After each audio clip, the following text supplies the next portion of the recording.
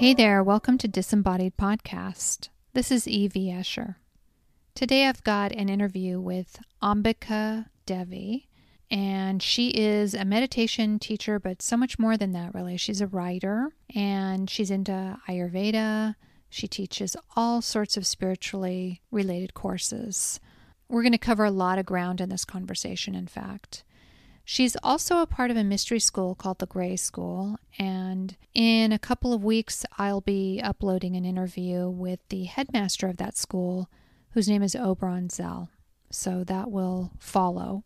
Ambika has a course that she's offering us a discount on. It's called End Sleep Envy, and she's offering listeners of this podcast a 50% discount on that course.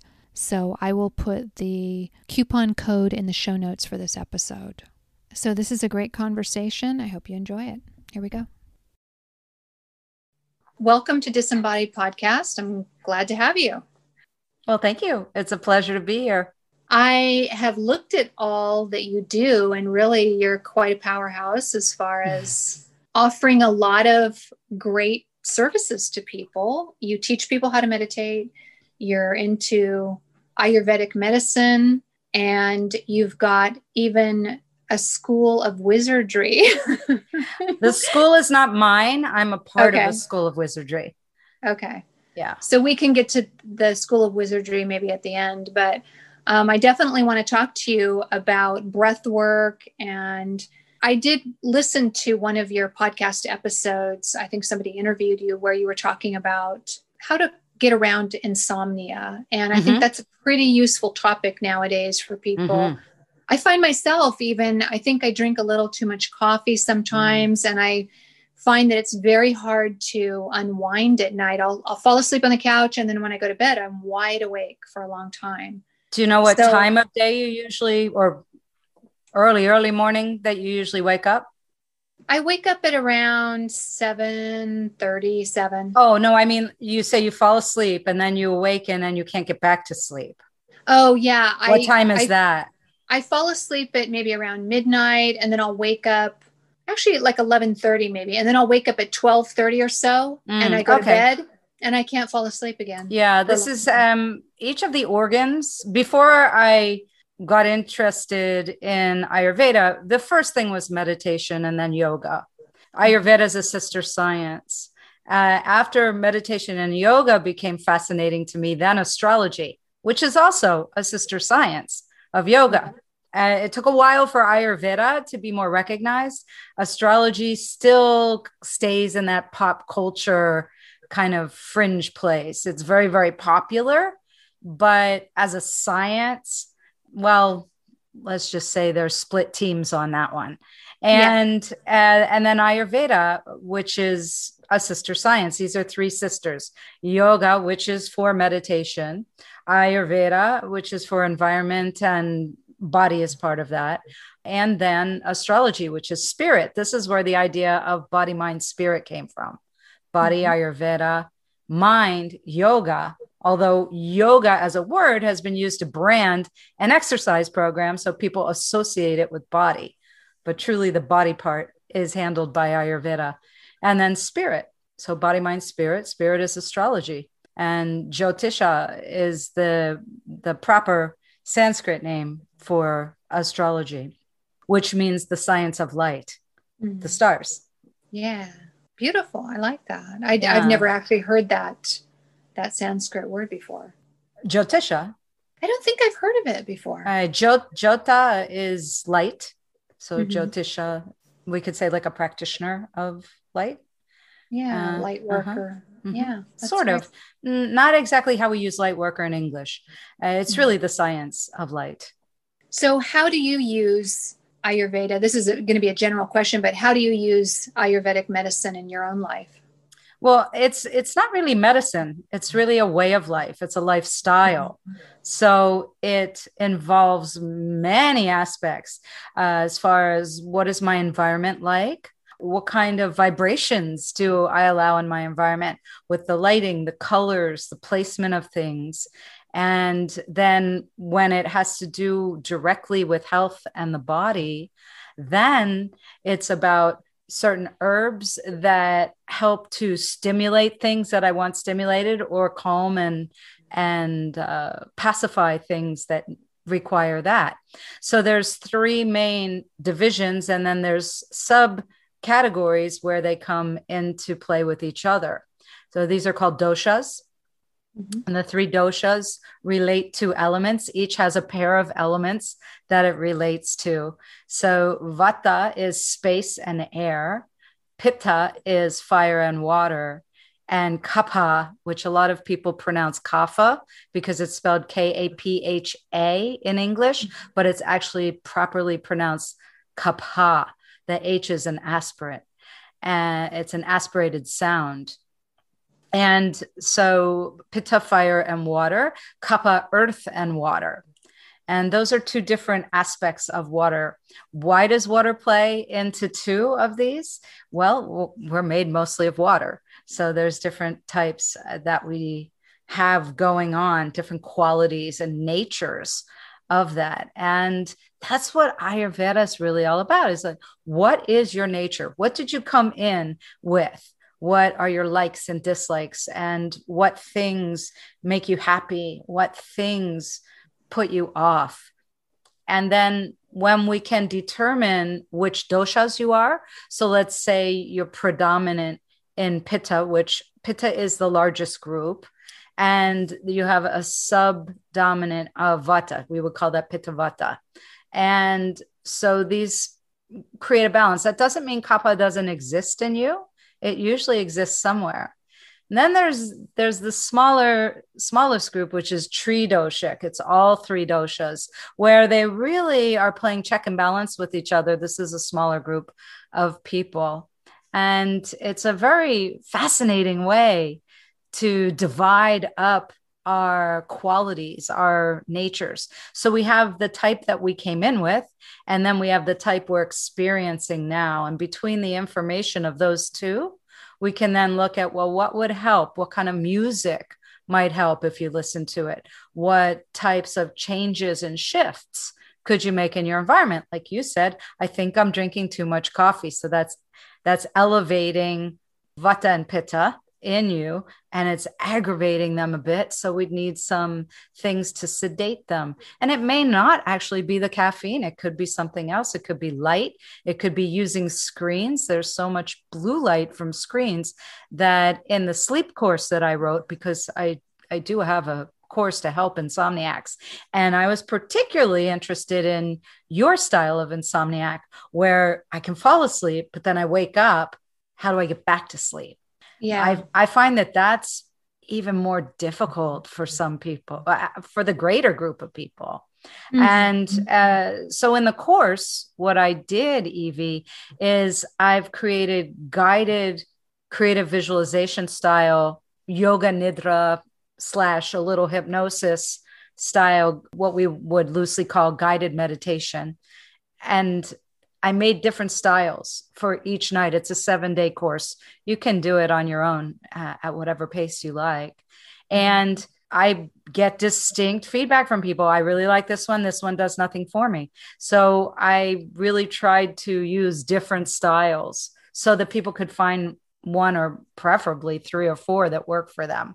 And then I talk about all these different environmental changes that I've figured out and made for myself, because I can be a super light sleeper and a bit of an insomniac too. So that was the motivation behind wanting to do this. It's not just like, I think I'll make a course for people who can't sleep. I wanted to really look at what I was doing, and in coaching people, this comes up quite a bit. So I realized, well, there's a need for this. Because with sleep, there's no blanket rhyme or reason to it. It's different for everybody. And there's so many little nuances. And I came from a background of working in holistic health and handling all sorts of questions and bodily shiftings and needs from my clients. And so it was very comfortable for me to think about, what would I want to give in a course like this? And I call it End Sleep Envy. And I'll definitely create a discount coupon for your listeners that you can post. Oh, So, thanks. That would be yeah, great. for those of you listening, it'll be EV. Her initials EV helps me sleep. So I will make a note of that right now, and I'll make a bunch of gift certificates for a discount, a big. I'm going to give you a huge discount, everybody, because I don't want to make you more of an insomniac. So I'm going to give you a 50% discount on End Oh, Sleep Envy. oh, thank you. I appreciate it. Sure, my pleasure. I appreciate everybody listening and being one of your followers. So I want to help pass the love along.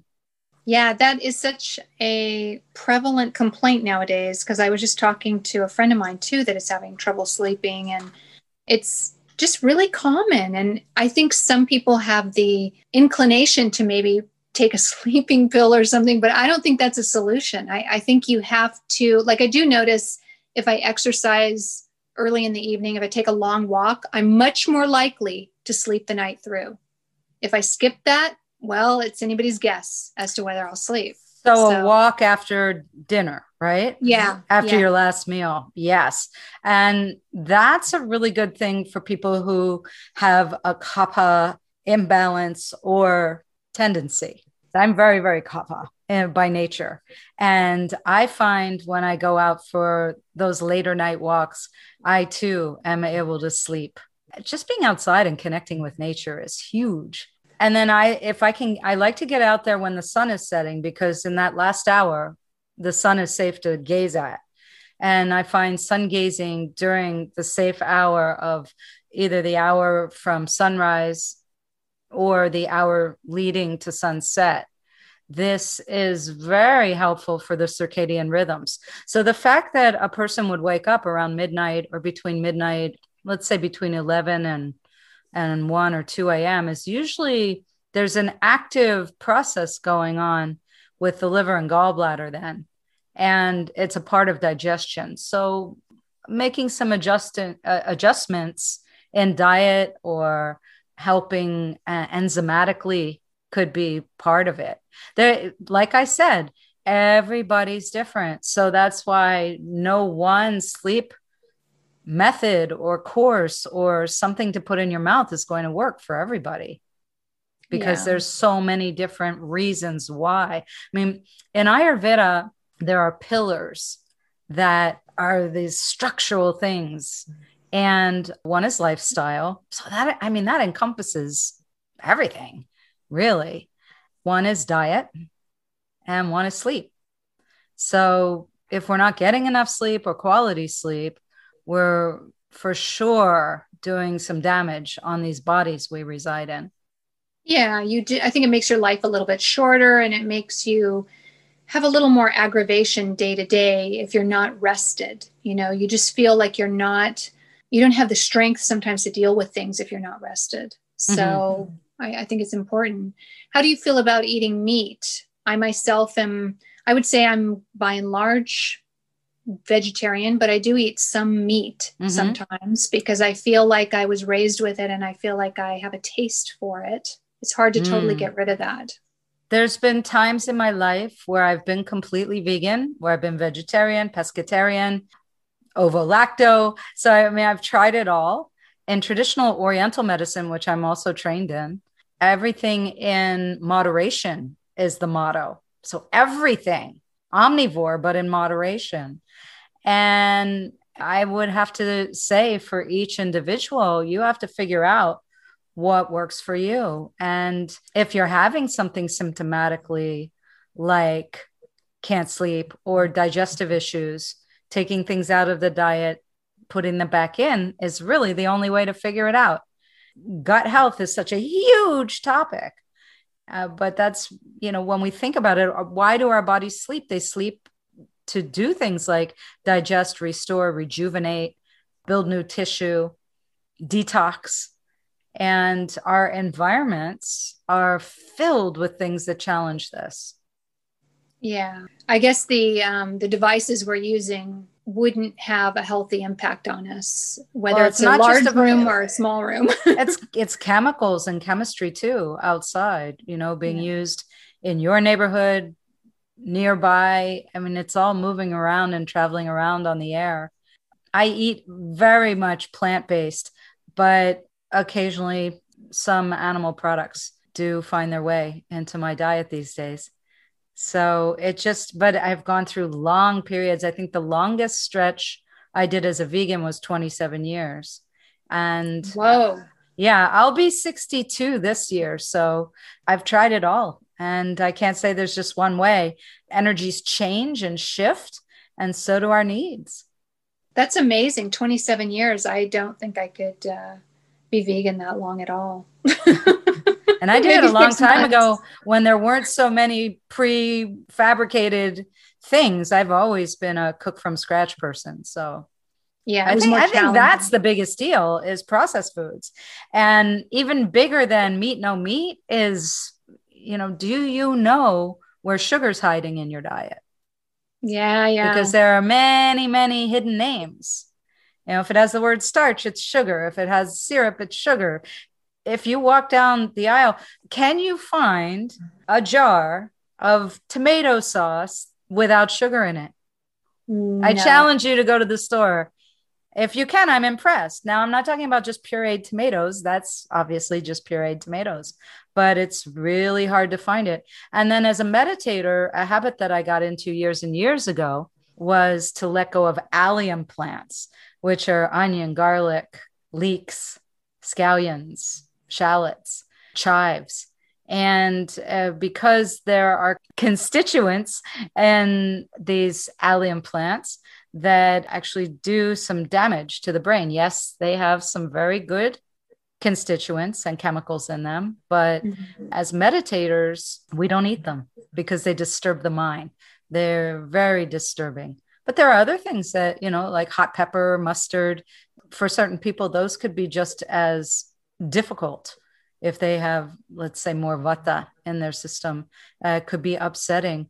I've always wondered, is it really gluten that's bothering people, or is it the onions and garlic that they're having with the gluten? Because it can do a lot to the digestion. I think something people don't really know about garlic is it's used in chemical weaponry. It's strong stuff. Yeah. So if you think about it like a medicine, like a weapon and not a daily food, that's better. Well, I love garlic. So you are shattering me here. I'm shattered. I apologize. I did not mean to shatter you, Evie. But this is a meditator thing. If it's not your path, it's not your path. I don't want to should you or any of your listeners. I meditate myself. I tend to think that when I eat meat, when I eat anything heavy, it affects my ability to meditate. It slows me down. In a good way or? In a bad way. Negative really? way. Well, definitely meats would be more grounding, they would. Yeah. So for some people that could work really well, but for others, it might be maybe what you're sensing more is the digestion. That's what I'm guessing. I mean, just from the bit you've told me, then I would say, let's really look at gut health and digestion to see what's going on here and maybe making a little adjustment there. Could be. I mean, I take a lot of enzymes anyway. But there's so many, and probiotics, there's so many. You have to find the right ones. If you're not getting the results you want, then you've got to you've got to try something else and keep looking. Yeah, there's not a one size fits all with things. And really, nowadays, there are so many varieties of probiotics that I'm almost confounded when I go to the health food store, because years ago, you didn't even have much of a choice, right? You had some acidophilus and not a lot of choices. But in the past 20 years or so, the floodgates have opened, and now there's every type of probiotic combination you can find, And the best is just experiment. I make my own yogurt. I make it out of almond and coconut milk that I make. Oh yeah. And I use a variety of probiotic to create my mother culture. So occasionally when I'm making a batch, I'll put some more in just to up and change the strains. It's great that you do it yourself. I have never tried that. I probably should try it sometime. Well, if you have an Instant Pot, you can do it in your, if you have the kind that has the yogurt setting, it's so easy. Yeah. Or a crock pot maybe? Or yeah, I would think it just has to stay at a certain temperature. So I don't know about the controls on a crock pot. Yeah. But some forms of the instant pots have a yogurt setting. Yeah, the key is you want to bring it up to a certain temperature to kill off the bacteria you don't want, cool it down to a certain temperature, mix in your batch of whatever is going to create the chemical reaction for you. So that's why you can use some yogurt you already have to create more, because it will do that. That's the point where you could add in some probiotic and then set it. The setting is 114 Fahrenheit. Newer instant pots have that setting. So once you get it cooled down and you mix everything in, yeah, there's tons of YouTube videos that you can watch to learn how to make it. There's all kinds of techniques. Some people do it in their oven using the oven light. For some reason, that stays the right temperature. Seems like kind of a waste of an oven light bulb, but maybe not. Do you think the yogurt you make is actually healthier and better than anything you could buy? I know it is. Number one, it's not packed in plastic. Number two, I'm making the almond milk and the coconut milk from scratch to put in there. Oh, okay. You're making them from scratch. All right. Yeah. And then I'm using strains that I know, and I keep it in glass in the fridge. Yeah, the glass packaging is better for sure. Yeah. They're just also in a lot of the commercial stuff, and including the commercial milks, milk with a Y, the alternative milks. They are putting thickening agents in them. Some of them are innocuous, or they're not going to, but they may be what's bugging your digestion. You don't know. Yeah, until you eliminate it and see, there's no way to know. That's right. That's something to think about. Maybe I'll venture into making my own yogurt. I certainly have a crock pot that I could put to use, so I'll see if I can handle that. Let's talk a little bit about meditation, because I know you're a meditation teacher. What have you found is the easiest way to kind of get people able to meditate who weren't able to meditate maybe previously? I think the biggest challenge for people meditating, Evie, is the directions of the most basic way to meditate, which is sit up straight, close your eyes, and focus on your breath. But everybody's got these mind connections, and the mind is waving and jumping around and giving all kinds of information and shopping lists and flashes from the past. So the trick is really, how do we quiet the mind? Because that's the biggest challenge for most people. And I personally find the easiest ways to do that are using pranayama, which are the breathing exercises taught in yoga, and also using my voice. So primordial voice in a form of chanting. So primordial sound really eliminates a lot of mind chatter. And when we're practicing any kind of chanting, we're also practicing breathing. Yeah, that's true. It controls your breath naturally to chant. Mm-hmm. So it seems to be the easiest way for my beginners to get a sensation. I think the thing that throws people the most is they may be drifting in and out of the state of meditation, but they can't identify it. They can't get in touch with, what does it feel like in my physical body? What does it feel like? What do I notice in my senses? How does my saliva change? What do I notice in my hearing? My eyes are closed, but we still have kind of an inner vision. So is my inner vision changing? Is the taste in my mouth changing? So through all the senses, we can then learn how to observe. And then we know when we're in a certain place or the state of meditation. It is a state of being. And I think the quickest way is practicing some focused breath or sound. And what type of breath work do you think is maybe a good stepping stone, like a first step? A first step is to get in touch with, what does a full deep breath feel like? So being able to exhale fully, pushing the tummy in towards the spine, and then inhaling and relaxing the belly, letting it blow up like a balloon. Once we can get in touch with the muscles that are involved with breathing in and out, then we can play with what's called kumbhaka. Kumbhaka are the stalls or the halting of the breath. So after we inhale, holding the breath, and then after we exhale, drawing the tummy in, holding the breath out. These pauses are the place where the mind gets the quietest. So as you're practicing it, and if you're driving, listening to this, don't do this right now. That's why I didn't demonstrate it right away. What will happen is you'll begin to notice during those kumbhaka points, during those places of halting the breathing, is when everything goes completely quiet. Now, I'm not saying hold your breath forever, but isn't it interesting? Have you ever seen a little kid get mad and they hold their breath? Yes. They're spontaneously doing this. They are clued in to the fact that when they're holding their breath, all this crazy stuff through the mind stops. It's a natural reaction for human beings.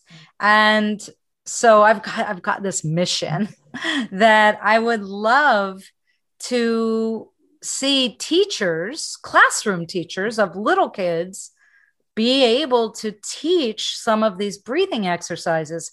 I mean, wouldn't it be nice, Evie, if you were a little kid and you walked into your classroom, whether it's on Zoom now or you actually walk into a classroom, and before anything happens, you just clear your desk off and you sit, and your teacher leads the entire group along with his or herself through some breathing and maybe just some sounds.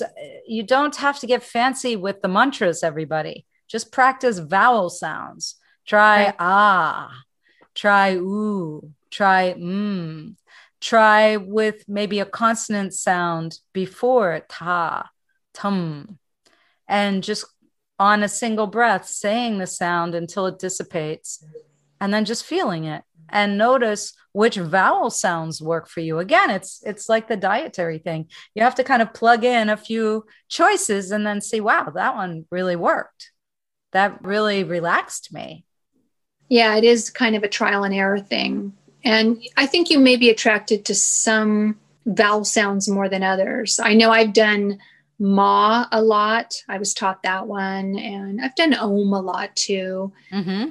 I think what's really cool about the vowel sounds is that you can activate your pineal gland, with that vibration, that vocal vibration. There's a particular technique, and this is yoga. This would be a sound yoga thing. So when we say ah, we're actually activating the lower parts of us, the lower chakras. And then when we say ooh, we're coming into heart space. And when we say we're in the upper regions, and those are the sounds that om is made out of. It's not just om. It's actually more properly spelled aum because it's but at the end of the sound is where you actually physically draw the sound from the buccal area around the lips up into the pineal gland. So there are techniques that I teach people of how to move that sound, in particular, into the center of your head. Wow, cool. There's a lot more to it than you're scratching the surface, and that's great. But there's a lot more to it. I'm sure everything can be optimized, I think so much of this stuff is kind of widely available now, but I guess it's hard for the average person maybe to know what's of use for themselves and how to really get into it. It's almost like there's too much information now that everybody's confronted with, and it's hard to know like what to take on and what to leave, There absolutely is a lot of information. This is why I think it's so important to be with a skilled teacher or guide, because they can evaluate where you're at and then pull you even further by knowing which techniques would help. So if you're out there experimenting, watching YouTube videos and listening to podcasts, I mean, by all means, you're getting great information from all these people. But then it's really important to have somebody who can work with you one-on-one and really help you figure out, wow, if I do this, it just launches me into way beyond where I thought I'd ever get. Right. You can struggle or you can take the faster route. And I think there are some people that will experiment with things and kind of hit their stride with it too. There's sure, all levels there's all levels of like taking on this type of work, these spiritual practices. Absolutely. Have you ever found a particular article of clothing, maybe a type of lounge wear or a type of t-shirt where you bought one, you loved it, and then you bought a bunch more, maybe in different colors or maybe even the same color? Has there ever been an article of clothing where you went, I really like this, I'm going to get a few more? Yeah. Yeah. Okay. So these techniques are like those clothing, and you have to find the ones that are comfortable and the ones that fit and the ones that work. And there are a ton of them out there, but they don't necessarily one size fits all. Agreed. Yeah. I think that my podcast, I think, is introducing maybe some things that people haven't heard of and maybe building on other things that they have heard of. And that's kind of what I wanted to put out there, is that there's so many different spiritual practices, and you need to kind of find what resonates with you, try it out, and it may lead to one thing after another, more spiritual practices that you can build on. So that's the goal.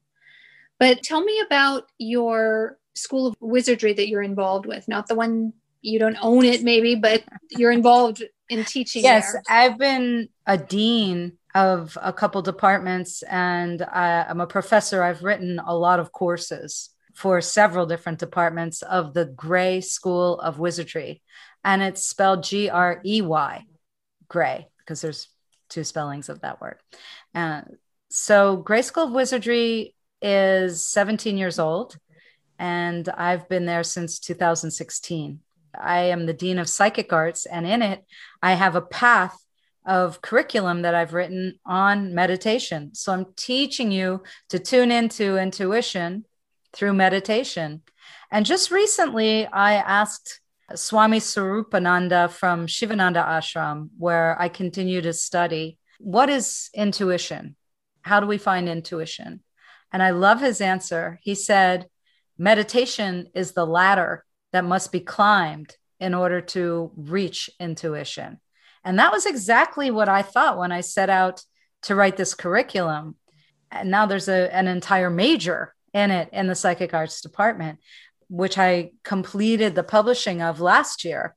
And so I'm just thrilled that this was his answer, because that was exactly what I thought. I wasn't expecting that for the question of what is intuition, but truly isn't learning to tune into our psychic ability about understanding intuition. And this is what I've always seen meditation as, because meditation shows you your true self. It's about self-realization, and it takes you to a unified field. And then when we're disconnected from the ego mind and we're in that unified state, then we're truly in an intuitive state. So we're not making and basing judgment and decisions on ego. And the trick is understanding, well, how do I know if it's my ego mind or I'm really intuitive right now? And there are different things that we can go through process-wise to test it. Look, some days and some moments, it's just not going to happen. And that's why it's really important to identify it as well, because then you know to say, I need to put this off till tomorrow. What are some basic ways you can identify the ego intrusion? This takes time and practice. I can't just give you a textbook, check this list, because it's truly about realizing that your flesh body is not who you really are. Yeah. That we say, and we hear people say, we are spiritual beings having a human experience, right? You've heard something similar to that. The first thing we need to figure out is, what does that mean? What is a spiritual being? And what does that feel like, taste like, smell like, or not? You know, does that have senses? No, the senses are attached to the physical body. So true intuition is disconnected from this physical realm. And I'd say most people are not completely tuned into it. And at any given time, any of us can be knocked off of our intuitive self and into ego decision making. Because when we're in the state of meditation, we're choiceless. So we're not making a choice. So if there's an emotion happening at any level, then that demands a choice be made. Any emotion, the response is a choice of some sort. So we'd have to learn how to disconnect. So in the state of meditation, Evie, we are withdrawing from the senses. So the symptoms of meditation would be you don't know your gender, you don't know where you are, you don't know what day it is, what time it is. You really don't know that you are. You lose the sense of I'm a human being, or you're I'm becoming disembodied. It's even beyond that. It's merging, because in the yoga philosophy, there's only one self and we're all part of it. So a lot of times the metaphor of an ocean with waves will be used in teachings, because we look out at the ocean, we see little white crested waves on it. We can think, well, there's a wave, there's a wave, there's a wave, and we see them as individuals. But if we go down a little bit deeper below the surface, it's just water, right? So were those waves really separate, or are they really water? It's just perception. This takes constant practice, because in any given moment, emotion could trigger and then a choice is made. So it's not always a choice of should I drink this, should I eat this? But these choices come even at very, very subtle levels, and they affect things like our physiology and our ability to sleep. Yeah, for sure. I mean, one of the things I've said about meditation that is a great benefit is that it kind of disconnects you from your overly emotional inclinations. You know, it kind of changes your relationship with emotions. Yes, so, it is. It's a disconnecting. That is correct. Yeah.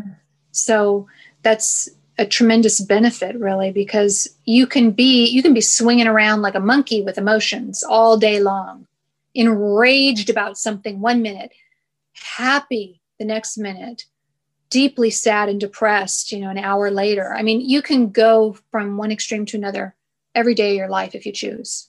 You have to take control a little bit. You can't just let everything that comes your way disturb your peace. Yeah, most definitely. And I think that's why a lot of people are drawn to the idea of meditation, is they want to find the relaxation and the peace, but then it's difficult because they're struggling and wrestling with the monkey mind. And monkey has been used quite often as a metaphor for the mind. Swami Vivekananda is very famous for having said the mind is like a drunk monkey that's been stung by a scorpion. And what you need to do is give the monkey a banana. So the banana in that idea is mantra, but it can also be pranayama. So it could be the sound, it could be the breathing technique, but those are definitely the bananas to calm down the jumping monkey. It also helps, I think, to develop a little discipline to disengage in terms of electronic devices. I don't really... I think it's important to say, I don't really see that you can meditate well with your phone on and your laptop going. And I really think that you have to kind of shut things down a little. I tend to turn off the ringer of my phone when I meditate, because I don't want to hear that somebody's texting me. I don't want to hear if, I have a calendar notification. I mean, we're allowing a great deal of intrusion in our lives nowadays that we didn't even have a long time ago. Right. I recommend, though, I'd like to take that a step further and encourage you to put it in airplane mode. Don't even let it be connected to the internet. Just put it in full airplane mode, especially if it's within 30 feet of you. But turn it all off. Because I agree, if you're watching something or listening to something, you're entertaining yourself. That's not meditation. Don't get me wrong, everybody. Guided meditation is valid because it's a step in the right direction. And can you find yourself in the state of meditation listening to something or even watching something? Yes, you can, because the way brain waves work, every 90 seconds, you potentially can be drawn into a trance-like state. So yes, all of this is valid and can work, but as a daily diet for meditation, I don't recommend it. I recommend moving slowly and steadily towards breathing practices, sound practices, and quiet, silent meditation, because this is how we clean our energy fields. We wash our bodies, hopefully twice a day, and we drink water and we eat some clean, good nutrition. But then what are we doing for the mind? And like you said earlier, Evie, we're bombarded with information. So turning screens off.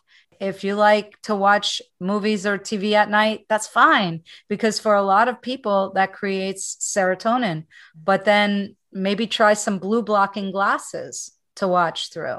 Or if you're watching on a device that has a nighttime mask that it can put on and take the blue light out, that's really important. And on your phone, on your cell phone, have it set a schedule so you don't have to think about it. And the blue light blocker comes on at, let's say, 10 p.m. or 9 p.m., whatever. And you can have a few hours of calming that down without the blue light blasting you everywhere. That makes it really difficult for a great many to sleep. I have a blue light blocker on my phone. I think it starts at 11 o'clock or 10 o'clock or something. Mm-hmm. Yeah, you can change that yourself. Yeah. And add it on. But that could be a solution, for a great many. And with guided meditation, I find a lot of the feedback that I get over the years is people asking, why do I fall asleep when I'm doing this? Well, first of all, you're probably lying down. If you're lying down on your bed, your body goes, oh, we're on the bed. I think I'll fall asleep. So it's not good to meditate on your bed. Leave the bed for sleep. Have another spot for meditation. If it's a lying down meditation, find another place, a sofa, or build a nest on the floor. If you're falling asleep during they're usually around 30, 45 minutes, sometimes a little bit longer. Sometimes they go almost an hour. It just depends on the leader, the teacher of it. I make shorter ones. I find that people like my shorter ones. And if you're falling asleep, then just sleep. But if you have to be somewhere, set an alarm. The nice thing is, if you're using your phone for that, you can have it in airplane mode. Now, if you're listening to the guided meditation on your phone, try to use a downloadable one, because you don't want to be hooked to the internet and Wi-Fi, or especially your tower servers for your phone, because those have really, really strong electromagnetic signals, and they could be interfering with your ability and your comfort. Yeah, that's a good point. I actually do put my iPad and different devices on airplane mode quite often, just because it's an energy saving mode as well. Mm-hmm. Especially if you're sleeping with your phone next to you. Yeah. Please put it in airplane mode.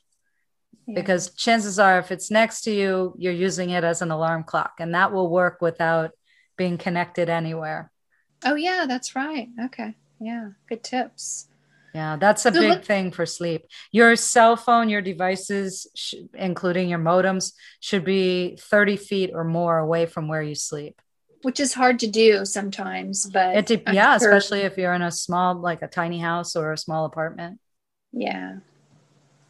So let's talk about your books a little. You have a couple of books. Actually, you have like 4, I think. 4, yeah, they're right and there. I like the Ignite the Modern Goddess and the Unfolding Happiness. Let's talk about the Modern Goddess one. Okay. This is one where you have like stories by various women. Yeah, this is actually a project from a different publisher. Another publisher asked me to write a featured chapter for this book. So it's a compilation book where there are over 30 contributors. I'm making my piece into a standalone audiobook and an ebook with some really beautiful photographs. So my designer and I are working on the finishing touches to that. I just finished the audio production on the poetry book, which is The Wizard and the Wrench. So that will be out and available within a month.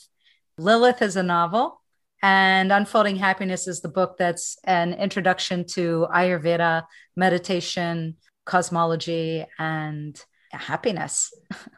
That's a pretty good combination there. Yeah. I love that the happiness is thrown in.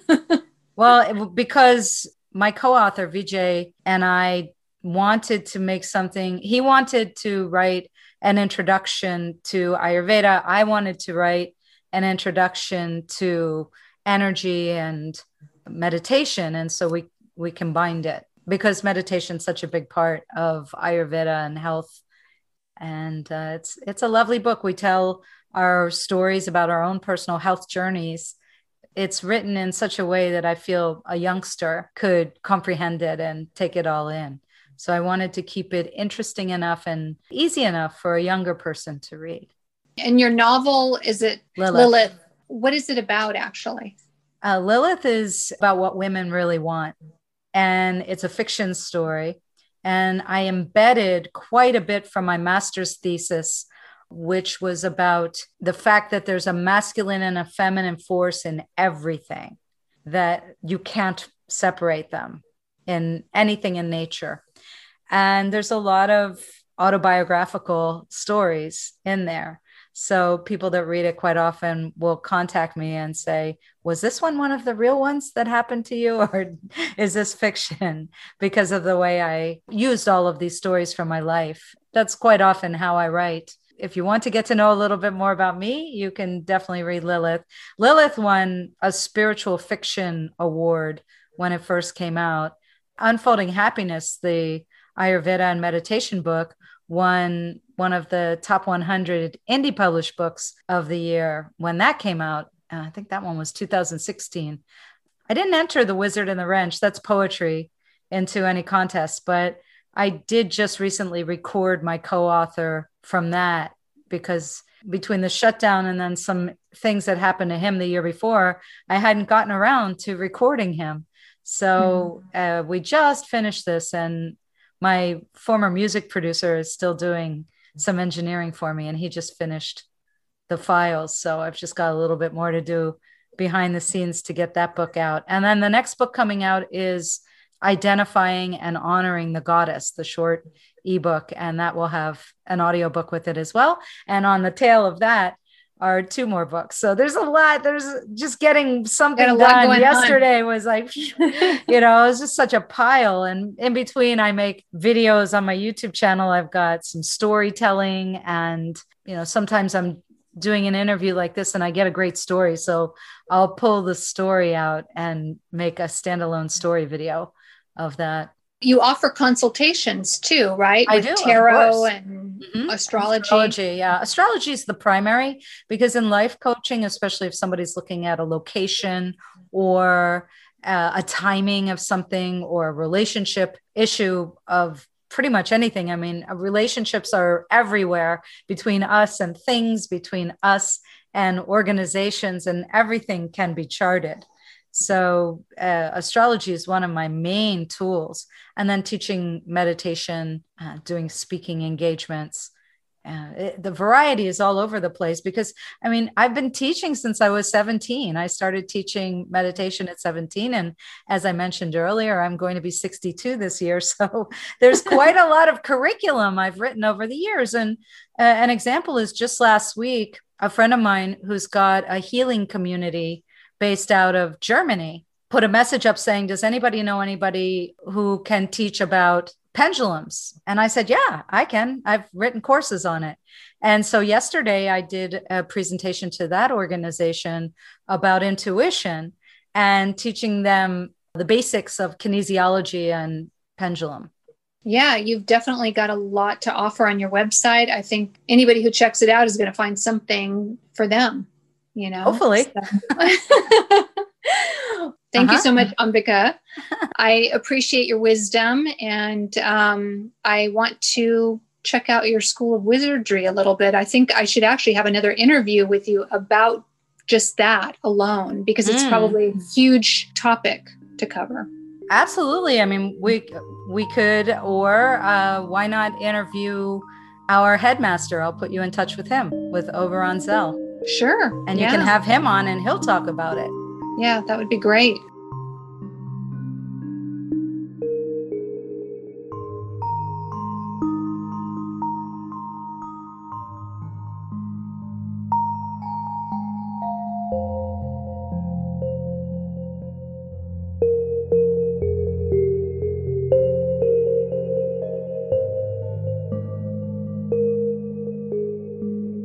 Feel free to leave questions or comments for this episode at disembodiedpodcast.com.